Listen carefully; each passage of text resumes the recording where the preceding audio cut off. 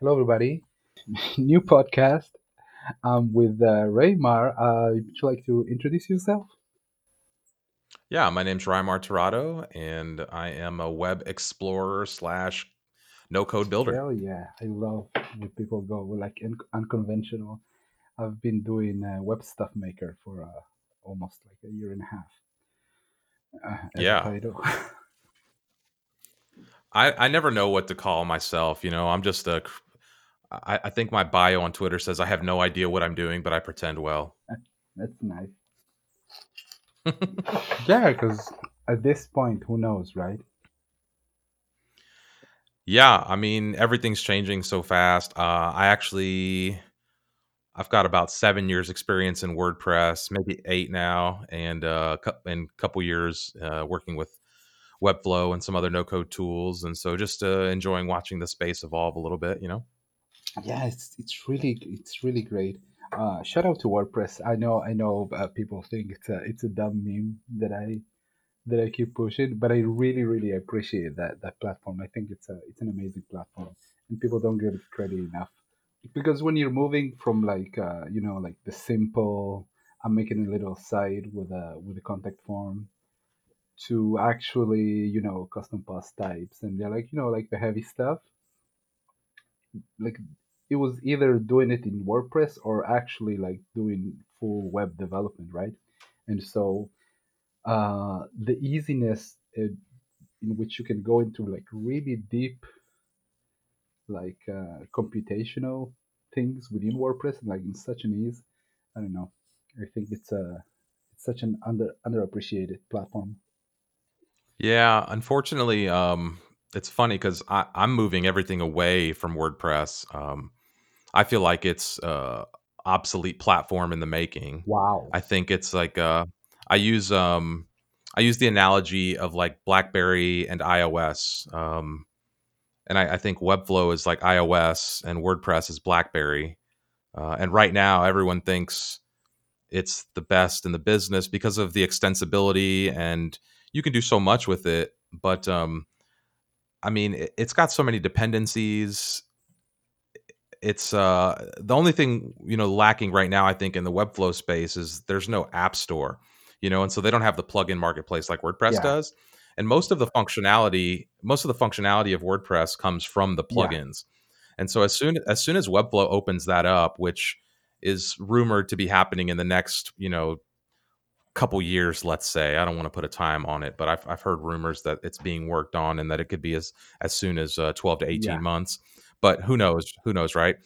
So when that happens, I think again, like BlackBerry to iPhone, when BlackBerry was around and iPhone first came out, everybody understood that iPhone was just a toy and the BlackBerry was the enterprise level tool that we were going to use, and that it was just there to stay. And then iPhone opened up the App Store and everything changed, and we know how that story played out. And so I think that is going to happen in the web development game. And as powerful as I think WordPress is, and as much as it helped me grow my career, I I just don't see it being able to keep up as a modern piece of software. What they've done with Gutenberg Oh no, that's over this last couple years, um, just everything is it's a mess. Even the it's got to maintain backwards compatibility, and so I think they're going to have a really hard time. um, the other biggest issue with WordPress is data exportability and data, like moving your data between platforms is very absolutely difficult. it's a nightmare. WordPress data formatting is not built to talk to other things. And so, yeah, they have the REST API and you can do things. Actually, what I see WordPress evolving into is like a distributed backend using that REST API where people will spin up other front ends. So I see it becoming almost like a headless CMS if it's going to evolve in any real capacity. That something like that will have to happen. And you'll use the backend for e-commerce and for CMS, but on the front end, you'll still use some other kind of tool to build the interface, which is what you see like these Oxygen builders and some of these other themes building. But yeah, I don't know. It's convoluted. Yeah, and a lot of people are doing that. Yeah, yeah. I mean, I know. I had that Webflow plugin conversation so many times, and I really can't see a way for Webflow to survive once. once they launch something like this, and I'll explain. Because basically, if we're going like deep into Yeah, let's go technical deep. stuff, in this in this no code podcast, lol. um, it's basically a React, like a really big React app, right? Like, I mean, Webflow. And so, or another JavaScript framework. Who knows? And honestly, who cares? But the point that I'm trying to make is that once there are enough like third-party solutions, what's stopping somebody from grabbing just React and building something that actually I think is going to be like the next level for no code stuff, is a like a UI as a service, like something that is so bare bones, and the only function that it has is presenting like content. Yeah, that's what Webflow is going to become. That's why I think you're missing the point. I think Webflow becomes that, and every SaaS company is just going to plug their data into the back end, and those plugins won't be functionality plugins; they'll be infrastructure plugins. And so you'll just be plugging the API into Webflow's front end builder. So what Webflow has discovered is the ability to visually abstract HTML, CSS, and JavaScript and allow people without the coding abilities to write that. And so Yeah, I agree. I agree with exactly what you said. Is that all these SaaS companies will just open up a plugin, and all that would allow you to do is to put the Webflow front end builder on top of their data set, and from there you can do whatever you want. yeah, but that means for Webflow is basically going to become like Shopify, right? And I don't think they want that. Like, it's that's the only thing that I think that's going to be. I don't want to be dramatic and say downfall, but I think that that's going to be like the big issue. Is I don't think they want to be like Shopify. I think they want to replace Shopify. They want to replace Shop. They want to become. Oh no, they're never going to replace Shopify. Shopify is too dumb of a product. Like, even for developers, it's too dumb. You're using like what are you using, like liquid stuff, which is like you can teach like a 12-year-old like do Yeah, liquid. yeah, and that's I don't mean like because there's always going to be competitors in the e-commerce space, and so there'll be multiples. I Sure. What I meant by that is they want to be at a scale where, from a commerce standpoint, they could be competitive with Shopify. They're just getting into e-commerce, they're just kind of slowly rolling it out. It's not very robust. Honestly, that's probably one of their biggest flaws right now is the strength of e-commerce. It's a really powerful tool for Yeah. building front-end static sites. And then obviously adding some functionality with like a Zapier and a member stack and an Airtable. It kind of becomes a distributed backend.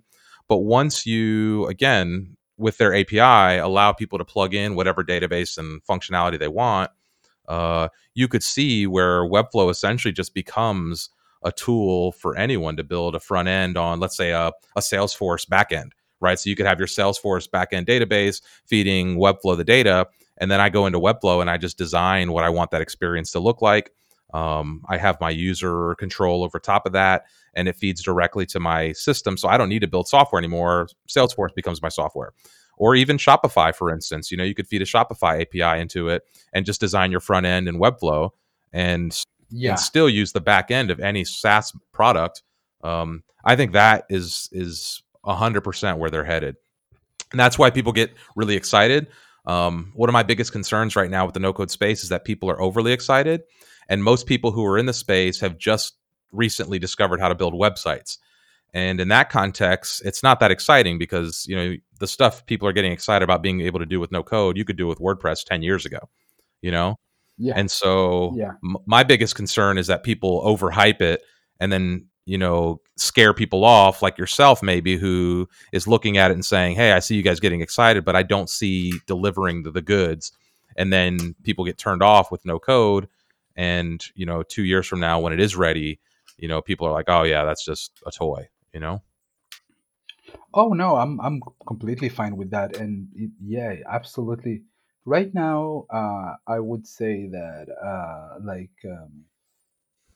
optics wise, the no code community, especially on Twitter, comes off really as like people tinkering with like Arduino kind of.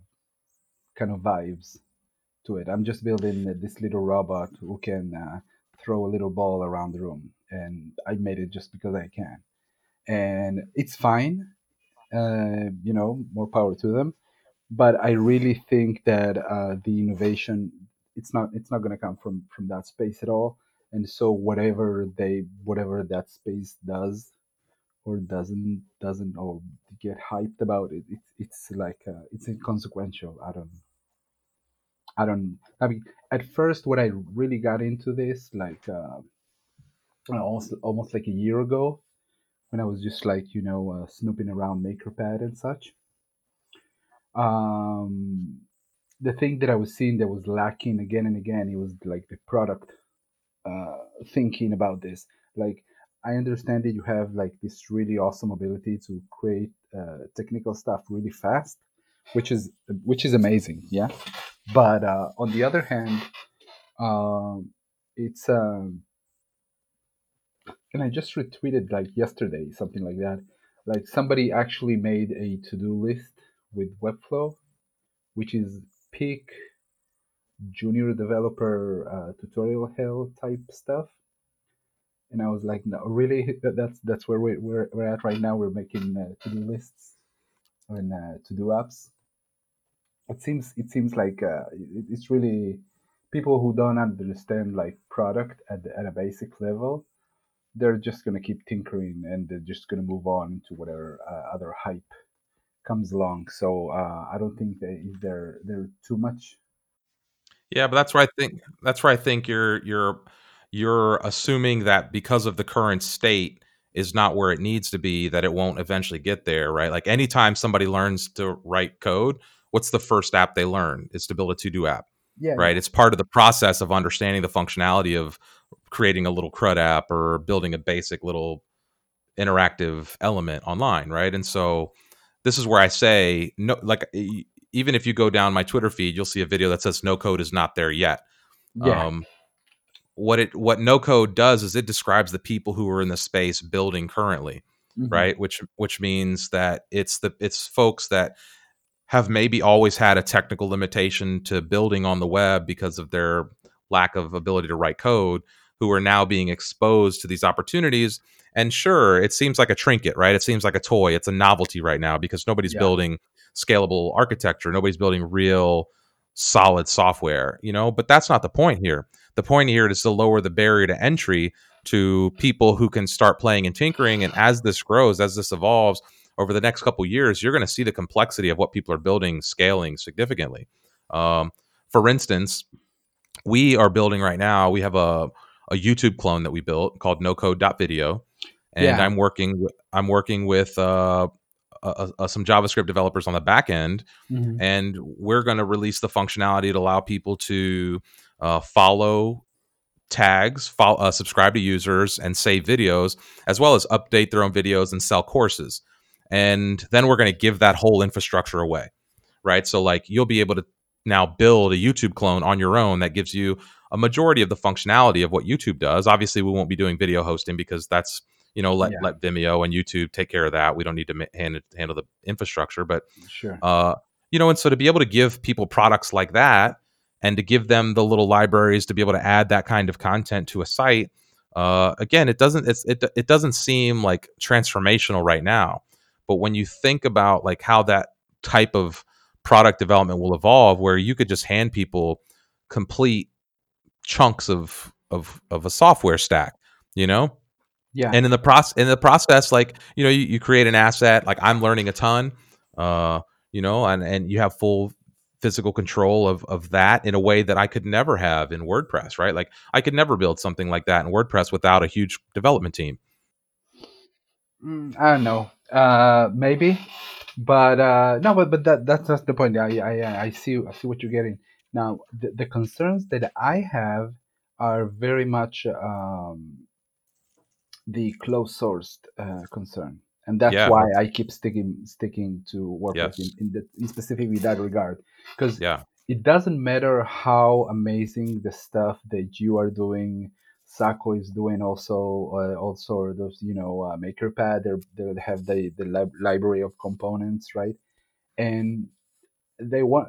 I mean, they're calling it a library of components, but it's a bunch of proprietary things that are hooked together, and eventually, you're just basically at best renting, right? Yeah. Because it's not even like a public space; it's just absolutely private space that you are at best renting with zero guarantee of ownership, like ever. And Yeah. so how do you see that problem? Because I think it's a real issue, and I wish that there was a way for us as people in this no code space that would be able to bring over more developers and bring people to create like open source projects, cloning Zapier. I want to do like an open source Zapier, and I want to do an open source Parabola and all that stuff. How like what do you think about that? Yeah, I struggled with this for a while actually, especially coming from WordPress where everything is essentially open source under some kind of, Yeah, some kind of license. But what I finally settled on was I never owned anything in WordPress either.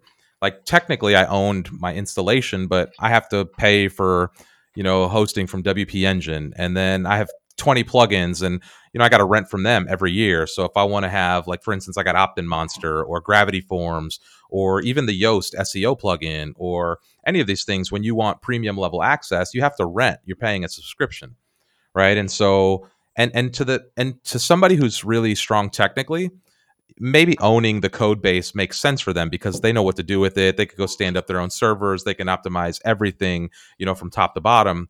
But again, what we're talking about is not appealing to the technical user. We're talking about appealing to the non-technical user.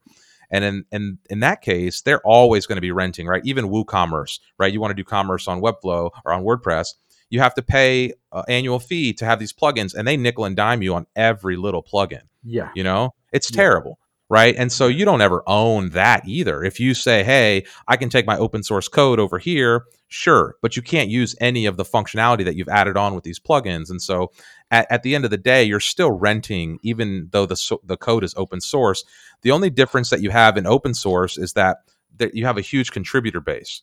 And that's where I think you might run into some limitations, um, in the no code space, and I'm not even sure those are real limitations because I haven't really thought that through. But that would be the only place where I could see, when you have a global community of open source developers building on the product, you have the potential for something to evolve more features and to kind of do more. But you also get clutter, right? You get Android versus Apple, right? Where you may have 50 plugins that do the exact same thing, and now I got to go through and figure out which one of those is the safest or the best or whatever, versus having five and knowing that each of them is perfect, you know? yeah. And so that would be my answer to the open source question, is that in theory what you say is 100% true, but in practice at every level you still have to pay the vig for these services. Yeah, because I'll tell you why I think it's like a really big concern. I don't know if you remember, like a couple of years ago, somebody was reading through the React terms, Yeah. and basically what they said.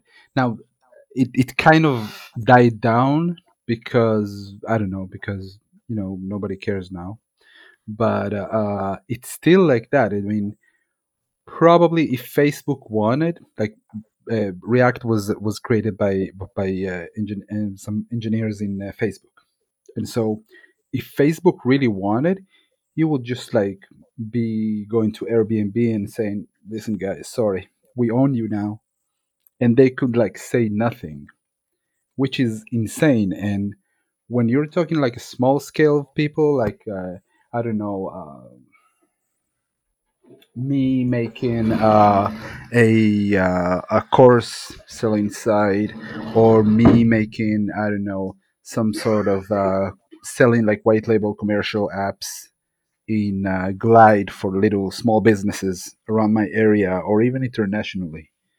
That's fine, but what's going to happen when the first unicorn uh, when we get like the first no code unicorn, and it's probably going to be on Bubble or something. But again, and that's why I think they've been very communicative about saying we understand that we'll be like we'll be cool about it, and we'll release the code, and if you need the code, we'll help you go through that. But what happens, like no, not everybody's like Bubble, right? And so what happens when one of these companies get really bullish on their proprietary software, and you're trying to They, scale? I don't know, it seems scary they to me. rebuild it. They rebuild it. I mean, that's exactly what, like, even with WordPress. Like, let's say you built some, social community using bbPress and whatever other conglomeration of plugins you want to put in there, right? Sure. Once you hit a certain point, like, you're gonna need, if it's gonna be that successful, like, you're gonna need to come in and bring in a development team and scale it properly, like a real Mhm. piece of software.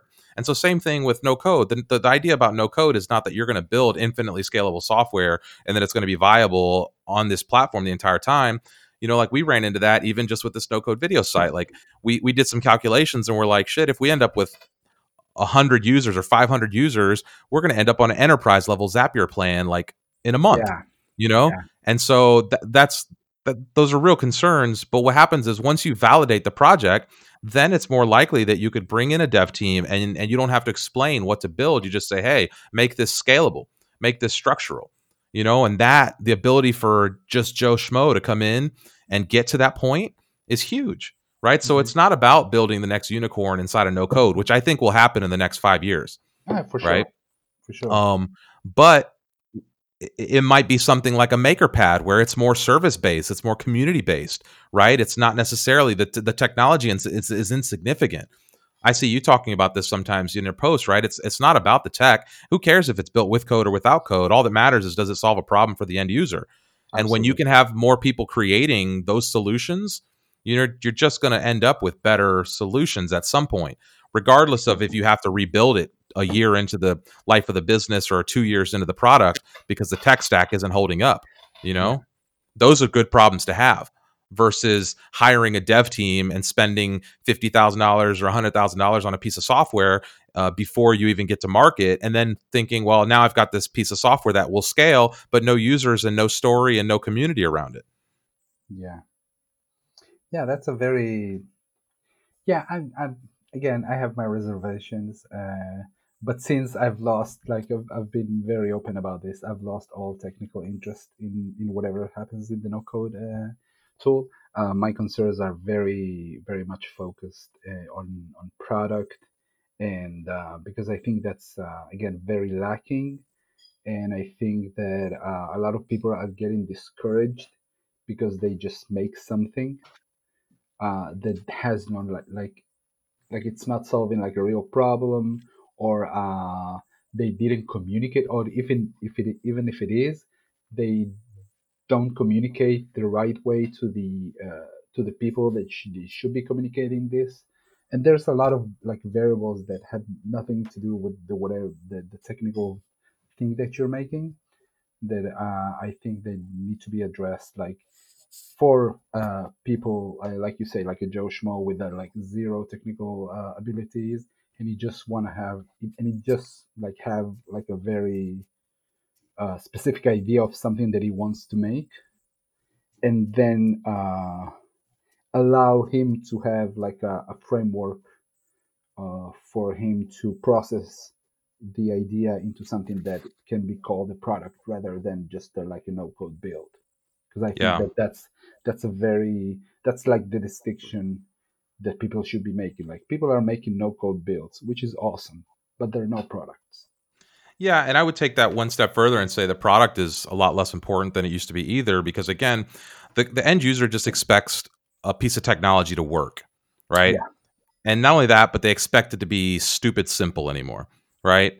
And Mhm. so, eh, what that means then is that your goal as an individual who's creating a product is to find and build a community and then somehow solve a problem, a real world problem that they're having. And again, those users don't care about the technical end of it. They just expect that stuff to work. What they're more interested in is, what is the vision, what is the problem we're solving, and Mhm. how does their involvement contribute to that effort. And that's where lowering the barrier of entry to give more people the opportunity to look to solve some of those problems. I mean, this could be the same thing as in marketing, right? I see people a lot talking about it's even in this no code space, right? I see people kind of jumping in and saying, start building your list, and start your content strategy and start Yeah, marketing. And it's like, no, just you don't need to build an email list with 1,000 people before you have a product. Like, maybe it's okay to start building a list ahead of time because you want to have some momentum when you go to launch. sure. But like, you don't need a landing page and you don't need the hype for some corny little shit website. So it's like, figure out the problem you're going to solve first, make sure people want that problem solved second, and then like, maybe you start thinking about the value proposition, and then you can start marketing something. So the same problem exists in almost every industry. It's that the problem is the digital world is just becoming saturated. Everyone wants to play, right? Every small Right. business, every nonprofit, every creative person on the planet is now thinking like, well, shit, my graphic design skills don't do crap anymore if all I'm doing is playing inside of Illustrator, right? So now I Right. got to get into Figma, I got to get into Sketch, I got to get into Webflow. If I'm a maker, I got to find a way to get my products online or build something. And so that's where we're seeing just a huge influx of people who want to build, who want to create, who want to make online. And I go back to the point I made that, like, just because they're discovering it now doesn't mean that what they're discovering is anything novel. But if you just figured out how to build a website, then it feels amazing to build a website, Yeah, right? absolutely. Even though for 10 years you could do this stuff in WordPress. Hmm. So that's where my concern comes in, is that, hey, we've got to look deeper at this. It can't just be, look how excited I am about building this website, because that's what's going to turn people away. We've got to show people that the real problem to solve is building community, making connections, and then finding real world problems to address using their new skills. And once that conversation starts taking place, then I think you'll start to see a kind of a shift in the paradigm. Yeah, and I think really the model is BuildBox. Do you know? Have you seen Oh, that the product? video game tool. Yeah, I haven't played much with it, but yeah, it looks pretty interesting. that is like a supreme like experience. You're like you should go just to feel like the first onboarding that they do. Yeah, It's so good. It's so good. And I have I'm here at the podcast. I have a quest, and my quest is to talk with what's his name, Trey. Sure, Trey Smith, I think, and he's the founder, and he's been like forever in this thing. And I don't know, you should check out his videos. He's been like CEO and founder of the company for like 7 8 years, and you see like videos he made like right now in 2020, and he seems so psyched about his product, which is amazing. I really enjoy this guy, yeah, and it seems like a really interesting guy to see, because everything like when he talks, he like almost always talking about his community, about how approachable and easy the product is, and how it works for you rather than you working in the program, and what are the value that you're gonna get out. And that's why I think, that's why I'm really into his videos, because you can see, you can learn so much about product and how to reach the people that you're trying to reach, and the language that he uses. I think it's a really good way for every maker out there to go and just see a couple of videos of him yeah. like doing demos and stuff. But hang on, before you jump into your next question, this is a good example to just point, like, if you look at what people are building with this tool, like, you're going to find real primitive games, right? Nobody's building the next PlayStation console game on BuildBox yet, right? Yeah, That doesn't mean that 2 years from now they won't. So this it's the same thing with Webflow, right? This is where I think sure. you see it but you miss it, right? Like, and what you're doing is, I think you're judging no code based on like the low level users, no code on like the entry level users, versus looking at the people who are seeing it as the build box of the world, right? As the, like if you listen to Vlad and you listen to his philosophy, Vlad is the CEO of Hmm. Webflow. um, and so if you look and compare that, like it's kind of the same thing where you're just starting to see the power of these tools potentially be put into people's hands. And I think it's a little unfair to judge, the current state of the products being built, rather than the potential of what might be built as these products evolve. And that's where, again, I think the value is. And so just this, the build box analogy is a good place to just say, hey, like I bet if I looked at what people are building in here, you're not going to find Call of Duty, right? Yeah, for sure, but they're still making millions. Like it's ridiculous the amount of money of like successful games that they Sure. made.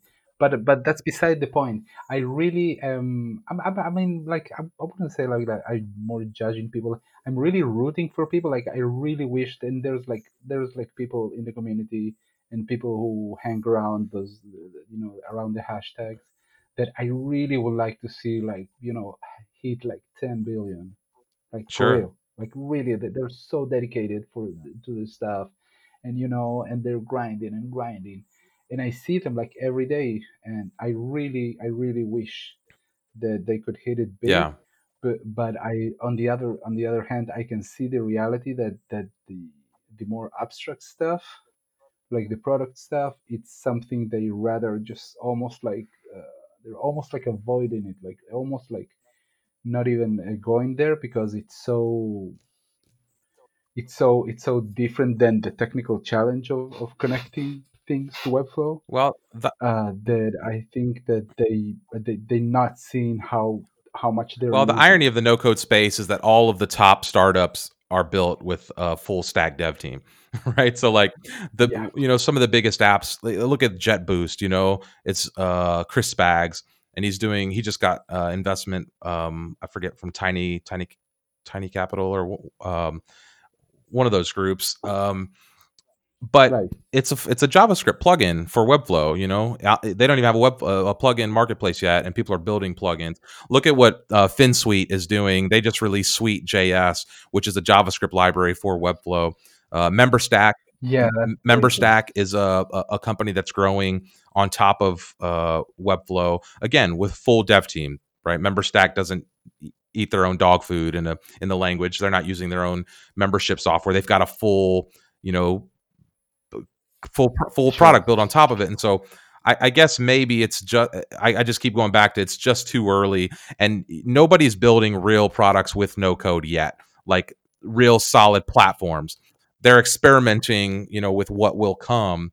And I think the real innovators will be the companies that, again, build the ecosystem around that, and they will create the through that, over the next couple years as that ecosystem evolves. That's when you'll start to see, the products evolve and kind of do, bigger businesses inside of that no code space.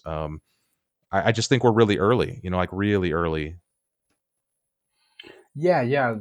I mean, in terms of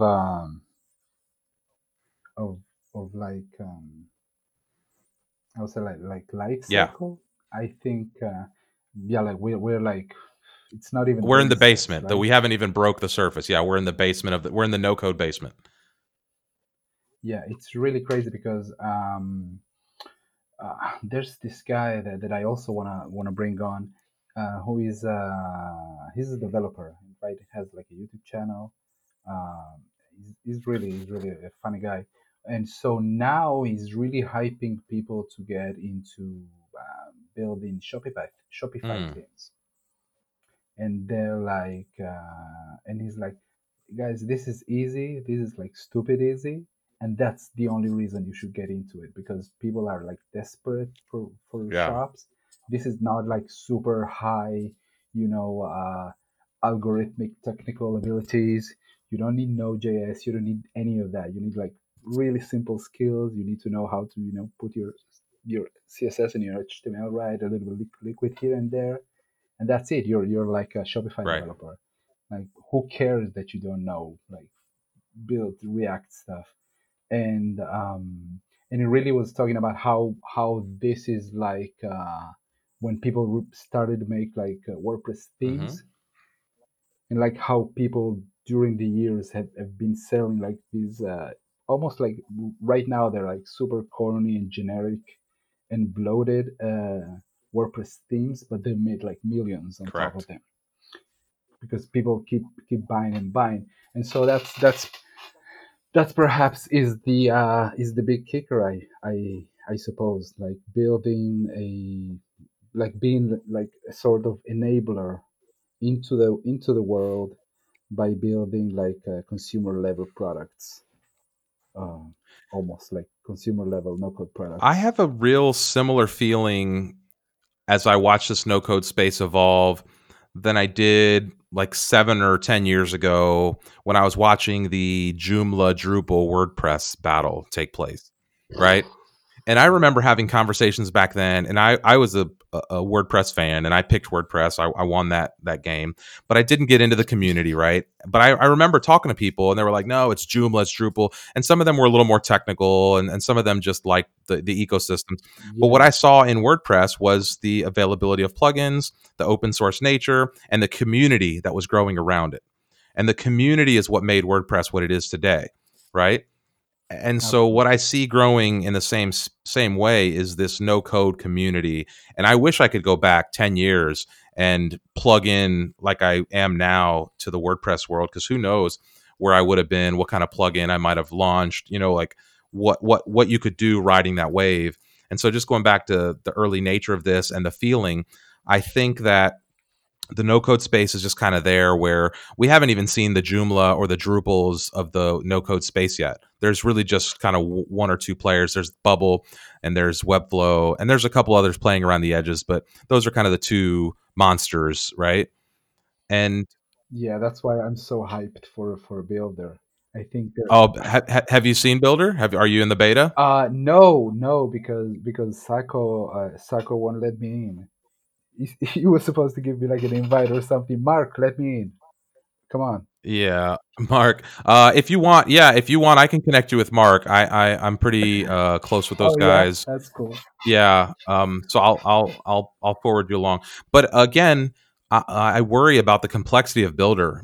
Builder is really complicated. Oh, dude, Um, I mean, I have that better access to Clutch, and that's oh, whew, yeah. that's very like it's so robust to the point that it's almost pointless that it's no code. Yeah, that's the same. I feel that way sometimes with Builder, where it's like there's so much here that like you still have to know everything about how code works, and you still have to know where to find it and how to word things and how to structure things. And so again, that's where I think Webflow got right is the simplicity of the interface and the design components when they allow you to start adding, logic and sequences and things to the back end, Yeah, then they'll be a little more competitive. Whereas Bubble, I don't, this is where and same thing with Builder. It's like, who's going to get it right? Is Webflow going to figure out how to build the back end things before Bubble figures out how to build the front end things? yeah, Like what's gonna who's gonna be the first to solve the problems, because it's like Webflow's figured out the static front end side, and Bubble's figured out how to build things on the back end. And Builder, you could build anything in Builder. It's like the stuff that we're talking about playing around with as a back end in their early days is it's kind of crazy to see what you can do in there. But again, it's really intimidating to then build something responsive, or to build something beautiful, or to build something with an onboarding process that's seamless, which is what people expect. yeah, And so just because you can give people all the functionality in the world doesn't mean it's usable, you know? yeah, absolutely. And that's going to be the challenge for all these companies, is not just, again, not building the product. The product is just expected to work. It's, does it work for me? Yeah, that's crazy because sometimes when I deal with with clients and deal with overall yeah, I would say like clients and that type of world, when especially talking to like B2B companies, then there's some people who still expect a very low bar in terms of usability, in terms of like yeah, like user experience in general. And I like always need to remind them, listen, when those people like leave their computers at the office, they go and use Facebook, they go and Mm. use Instagram, they use Twitter, and the gap of functionality and experience and delight that you get from using like a bad product at work, and then you go back home to Facebook, like at some point you want to see like, why can I have like the same experience that I'm having like in Facebook at my work tools? And so that's how much, like, I mean, that's how like Slack made it, right? Because Slack, it's not it's like not a new thing. I would say I'm old enough to remember um like chat rooms, right? You had to log into the little chat rooms, and basically it looked like Slack. Like, I mean, Slack looks like them, like a Sure. like Even Discord was, yeah. you know, even I way, mean, but even before Discord, it was called like IRC, I think. yeah, IRC chat, right, right, right. Yeah, and it's like if you take a screenshot from IRC and a screenshot from Slack, just Slack is like a prettier IRC, and so But they're all stealing from each other. You see, like Microsoft, what is it, Teams now, yeah, and again, Slack stole from Discord, and it's that's how the game works. the experience, like the fact that I can put like emojis and gifs or gifs or whatever you say that word, um, in Slack, and I have like little, like little UI nudges and stuff. That's what's allowing Slack to win. Well, but that's why I think Webflow is going to win, right? Because think about, okay, so why did Facebook beat WordPress? Because WordPress was out before Facebook. Yeah. So, and if you think about it, at its core functionality, it's the same thing they were trying to do. But why did Hmm. Facebook win? Facebook won because it was easy, right? You didn't need to set up your servers. You didn't need to host technical stuff. Like you didn't need to have any depend. You just post an image, post a video, and share it with your friends, right? Yeah. And then make it Yeah. lightning fast. And that's so Facebook wins. And so if you go forward and you still think about like these platforms, nothing matters other than the ease of use for the end user, and not just the Hmm. end user who's going to create, but what you can build as a user for your end users, right? So two users away, right? Like I need to be Hmm. able to get into the software and build, but I need to be able to build something that's beautiful and easy to use for my users. Otherwise, I'm wasting my time because something else is going to come out and do exactly what I think I want to do, and they're going to make it easy, and they're going to steal all my customers, you know? Yeah, And absolutely. I mean, I've been talking with because I'm also I've been coding for a couple of years, and so when I talk to people, who do like Gatsby and that kind of thing, like I've been hearing more and more people who use like Bubble as like the full backend, and they'll just hook it up to some little React side or little Gatsby side, which is also React or that kind of thing, or like a little static site generator, and they'll just code the front end. Just because they can just like connect Webflow to Bubble, because like that would be like the dream, right? And so yeah, I mean, eventually the ability. but that's why I say, why just Bubble? Why not every piece of software that has an API? You I see what I'm mean, saying? you could. That's what I'm saying. Like Webflow is HTML, CSS, and JavaScript, which is the front end. It's the building blocks of the web. And Yeah. and all these other SaaS companies have really robust backends with all the functionality you could ever dream of, right? HubSpot, Salesforce, like whatever, like name a SaaS. Yeah. And they've all got an API because they want to feed to developers and let them build on their own terms.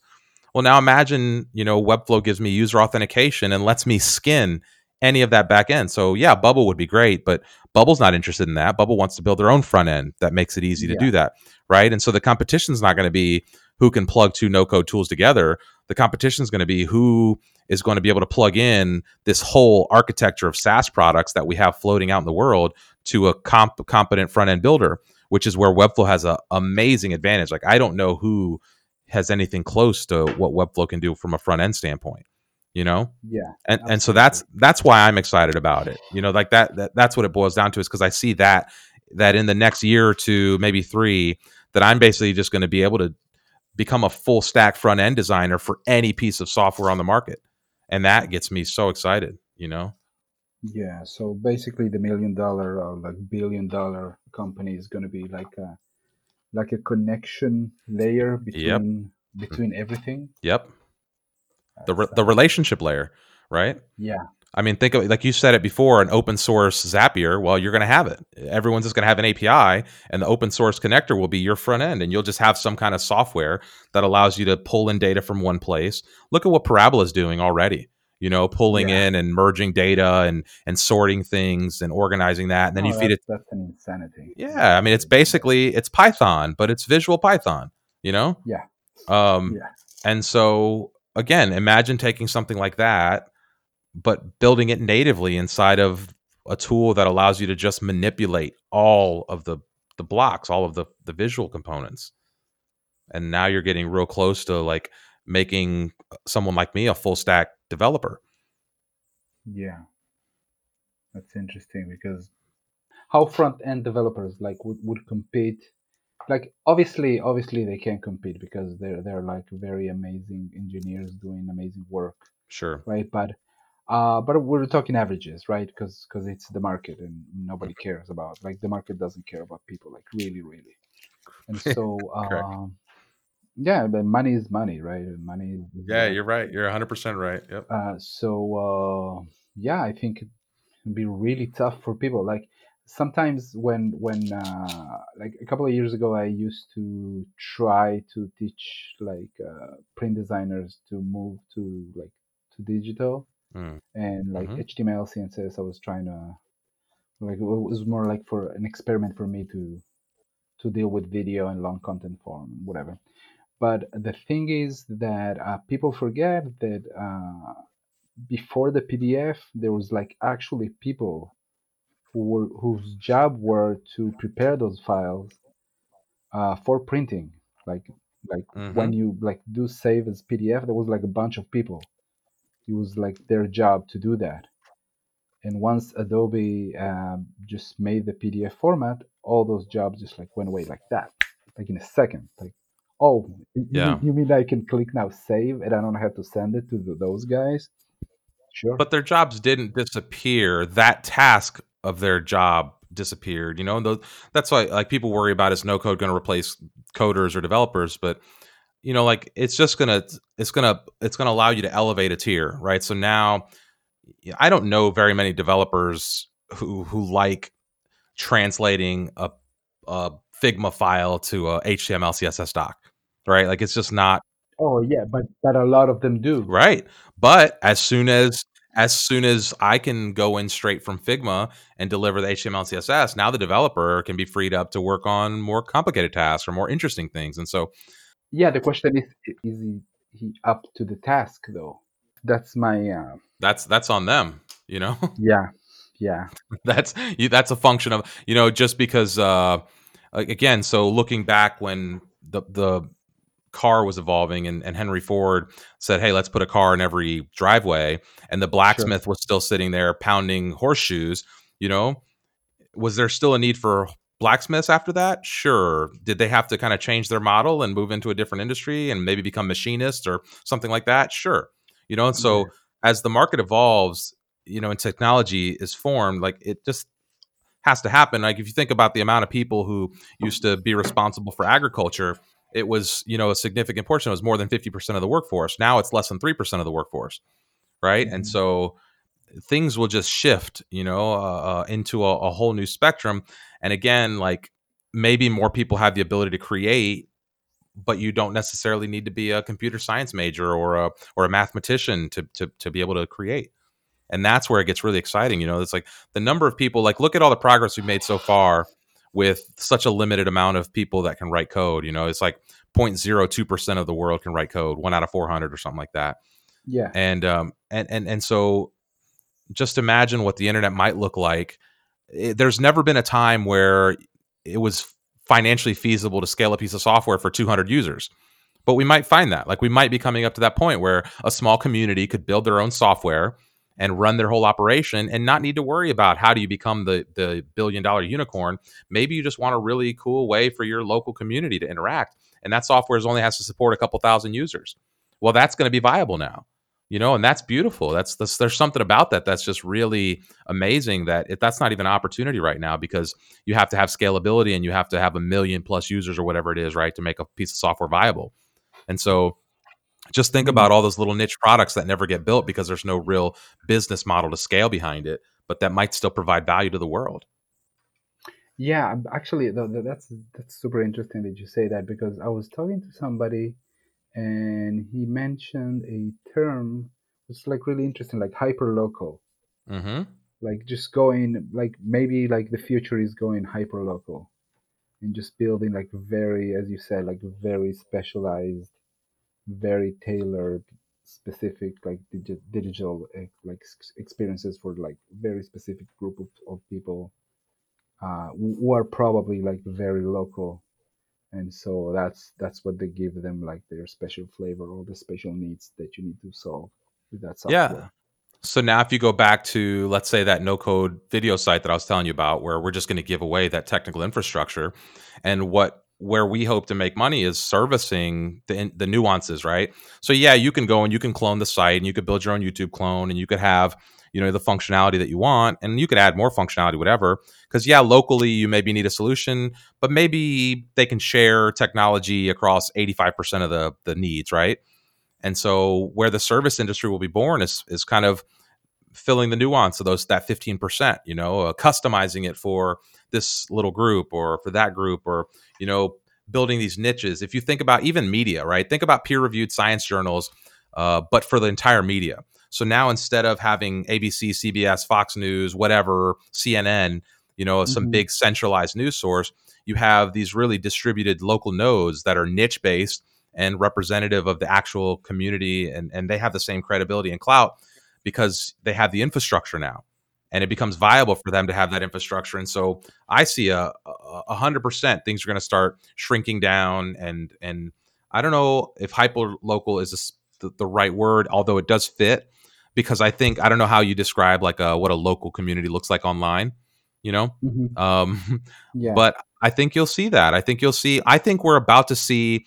Think about what the American Revolution was for a physical place. What does the American Revolution look like online? Right? What does it look like when you empower individuals to own their property rights in a global space, and they take control of that? Because right now we're living under monarchs and oligarchs and tyrants, right? Facebook, Google, etc. And Sure. so what happens when the people revolt and they say, no, we want to own our own infrastructure. We want to own the property, we want to own the land, and we want to own the earning potential off of that, right? And so again, going back to what does that American Revolution look like for the internet, where all the creators stand up and say, we're going to claim the rights to our intellectual capital. You're no longer allowed to steal from us at scale. Hmm. And we're on the precipice of that. I think people are trying to figure out how do you build the armies to fight that war. And it's not a real physical battle. It's a battle of emotion. It's a battle of wallet. It's a battle of behavior. It's a battle of just regular people making decisions and making choices, all the way down to where and how you spend your money, where and how you distribute information. And that's what this opens up in my mind. This no code space opens up that potential to where anybody can now play inside of that game. And that's what it's going to take to unseed, a Facebook or a Google down the road, is a distributed engine, right? It's a technical, a digital America. And I only say America in the context of, in history. I hope that analogy is not being lost. Oh no, absolutely, absolutely. I mean, I, as a person who was born in South America, and now I live in Israel, but so yeah, mostly my culture is like Western culture and specifically American culture for the most part. And so yeah, when you say America in that specific context, I totally understand.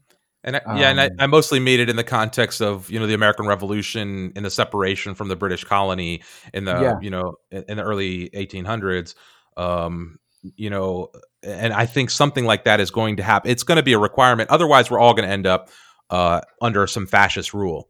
Right, we're already seeing you can't trust the media at any level. You can't trust large institutions at any level. This global Hmm. pandemic has already showed us that we're not in a good position to trust anybody at scale.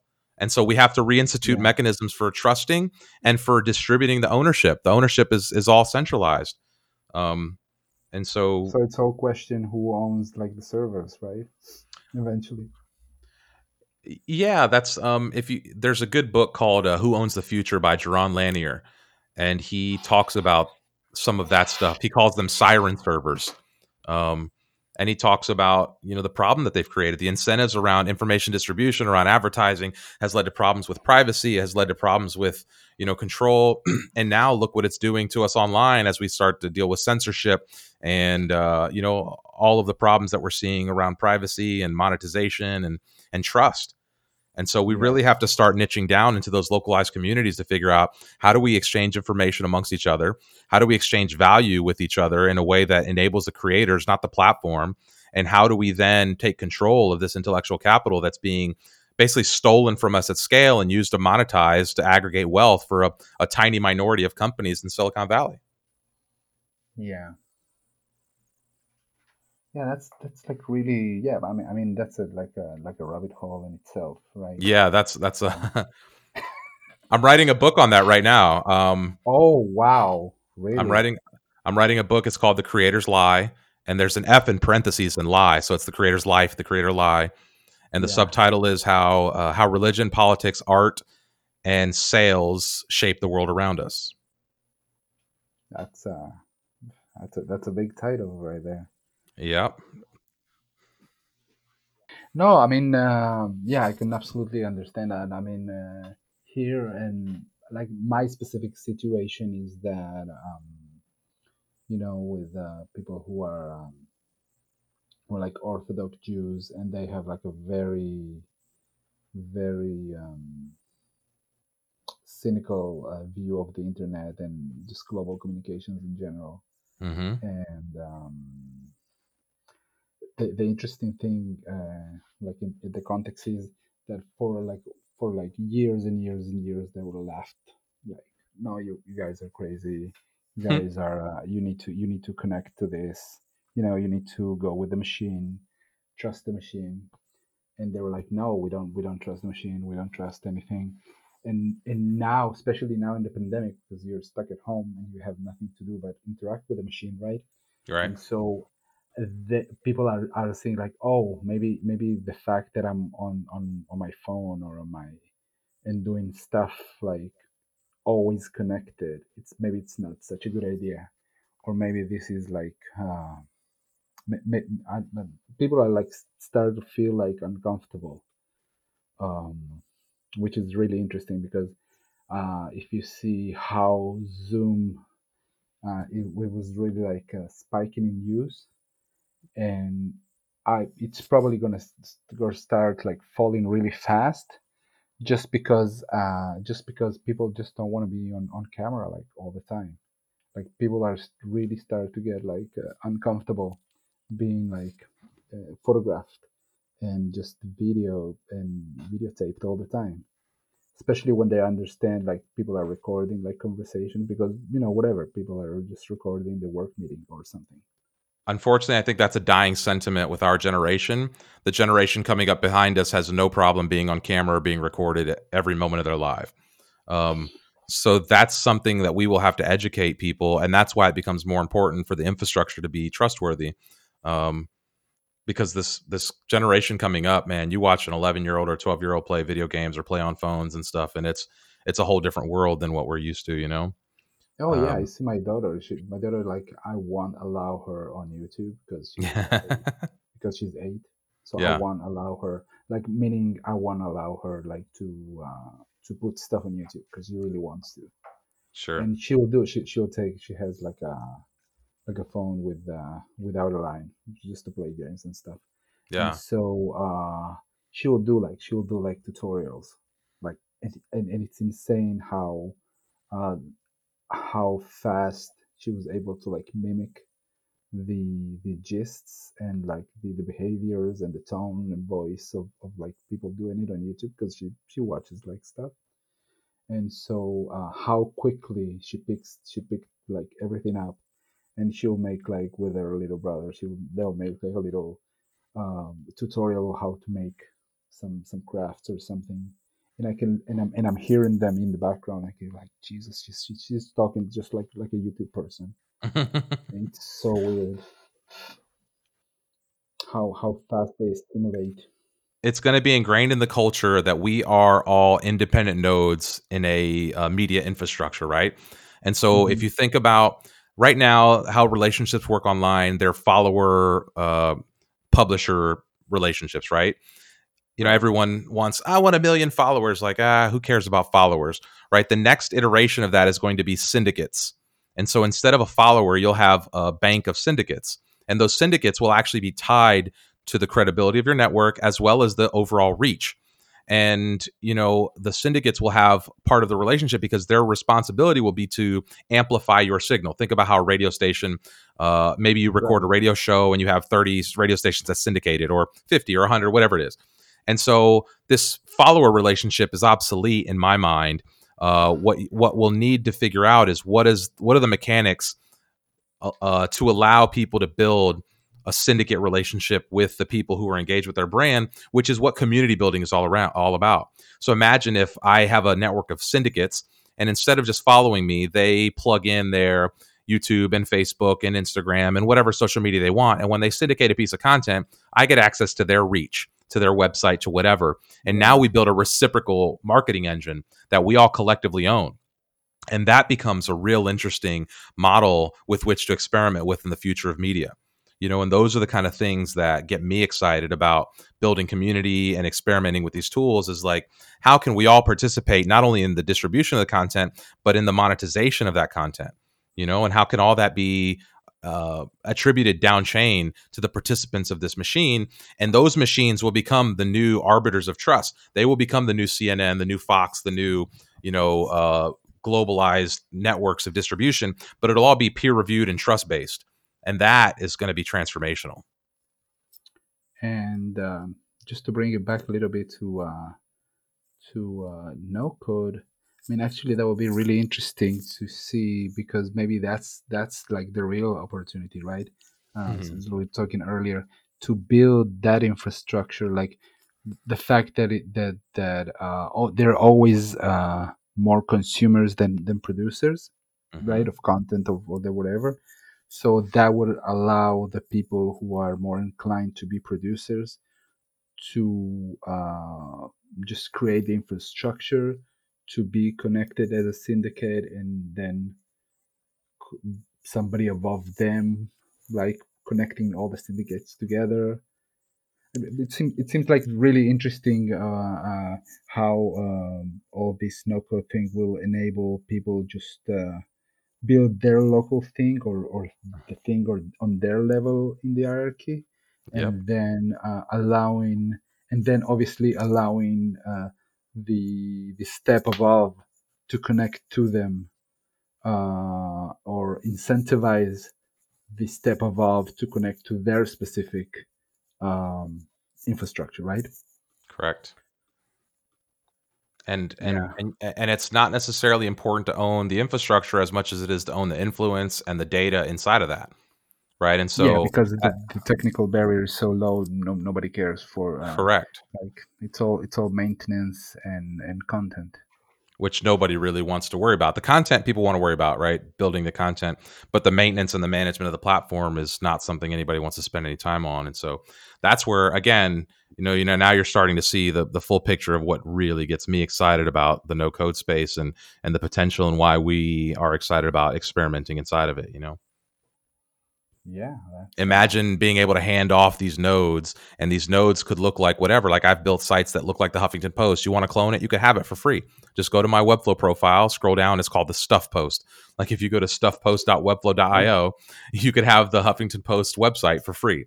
And imagine if, like, once a month we just released another major media company's website infrastructure. It's like, hey, you want to look like the Rolling Stones? Here's a template. You want to look like USA Today? Here's a template. You want to be whatever? Here's the template.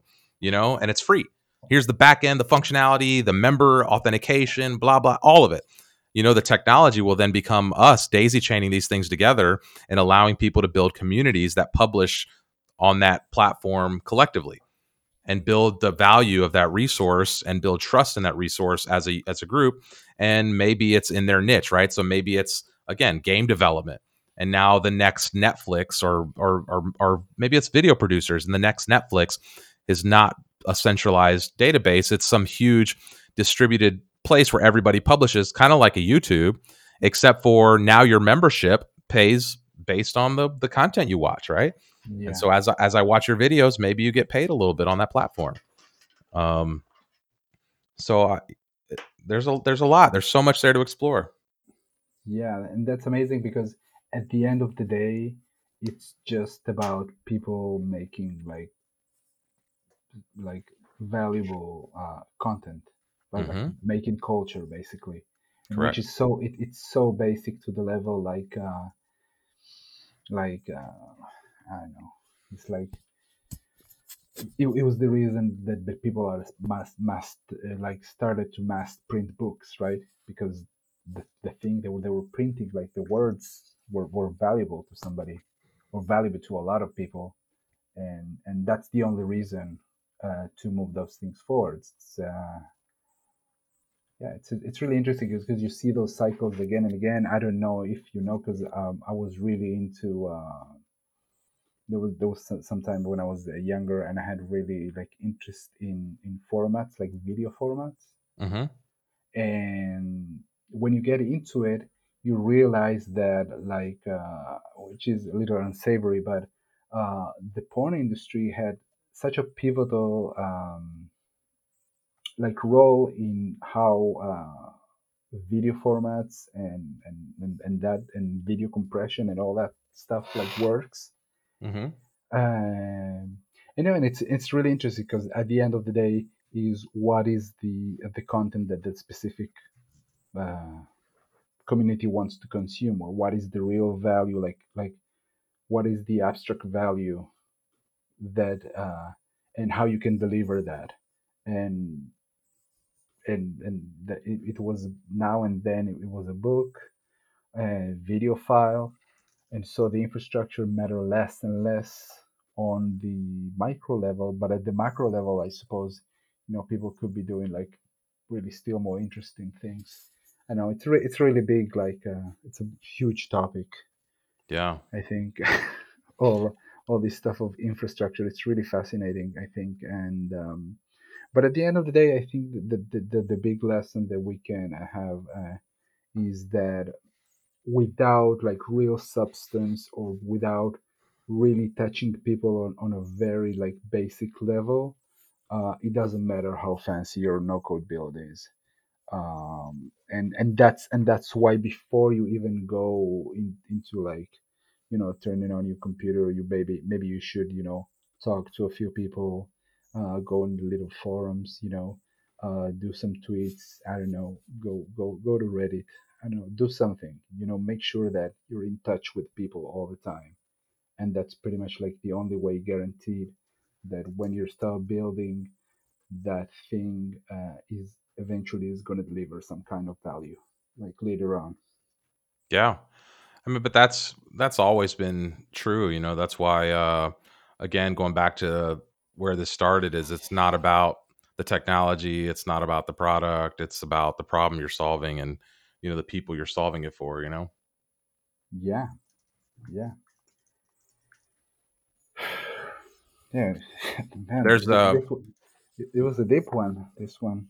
It's yeah. really interesting. I mean, I'm sure we could keep going, Yeah. and maybe but you can come over again. I'm not. I don't care. This is more. This is like an experiment in content, and so I would Sure. love to. Maybe I could like you could come on again. And we can talk more about all this infrastructure stuff, and your book, that sounds like really fascinating. Yeah, I don't know when the book will be done. It's trying to it's basically my life philosophy whittled down into something that other people can read. So it's kind of one of those things that before I die, I kind of want to put it out there. I'm hoping in the next maybe couple years to release it, but it's not something where I have like a firm timeline. I just Oh, it doesn't matter, it's all about like moving ideas, right? It's like the basis of culture. well, So so here's the I'll leave it with this. Basically there's a cycle that evolution follows, that societies follow, and it starts to do with storytelling, right? And so the people in mhm, power tell a story, the story leads to culture, culture leads to technology, and technology leads to more tools to write stories, and that loop then begins again, right? So yeah, again, stories lead to culture, culture to technology, technology to where we are right now. And for all of society, we all kind of believe the same stories, right? Whether it's an origin myth or a religion or whatever it is, we kind of had unified stories that we all believed in. And now we right, don't, right? And so now what we're seeing is that the stories we're all telling are things like CrossFit or fitness or entertainment or sports, and we've all kind of like let these things into our lives as unifying stories, and they create their own cultures in and of themselves. But we've never been in a place where anyone can start creating their own story and building their own community to validate that culture at scale. And now we're at the point where anybody can build technology. And so, what that loop looks like in the next iteration of society is anybody's guess, you know? Um, yeah, but that's why the infrastructure we talked about up to this point matters so much because if we're not in control of that, if that's a centralized system, I mean, it's going to be a massive oppression of a lot of people. Yeah, sure, some people will get rich and some people will be wildly wealthy and powerful beyond measure. But what we need to do is protect that potential for every person on this planet. Just like going back to the American analogy, just like the American Constitution pretends to claim those rights for American citizens, although it's being eroded. And so sure. we need to figure out again how to instantiate those types of checks and balances in a technological world where we all have the ability to create and build at scale. And that's going to be exciting to watch. Absolutely. Yeah, well, that's a That's some that's stuff a to think doozy. about there, Yeah, huh? yeah, a lot of stuff. This is why I love this, because this is like the reason that I made this. So I'm super happy that we had this really like super deep conversation. Um, so again, thank you so much Yeah, for of coming course, my on. pleasure. It was great. I hope you want to come on again, and we can keep talking about this kind of stuff. Uh, I hope you guys, whatever are you listening this in the past, in the future, you enjoyed that talk. And yeah, well, I'll see you in the next one. Awesome. Thanks. I'll catch you next time.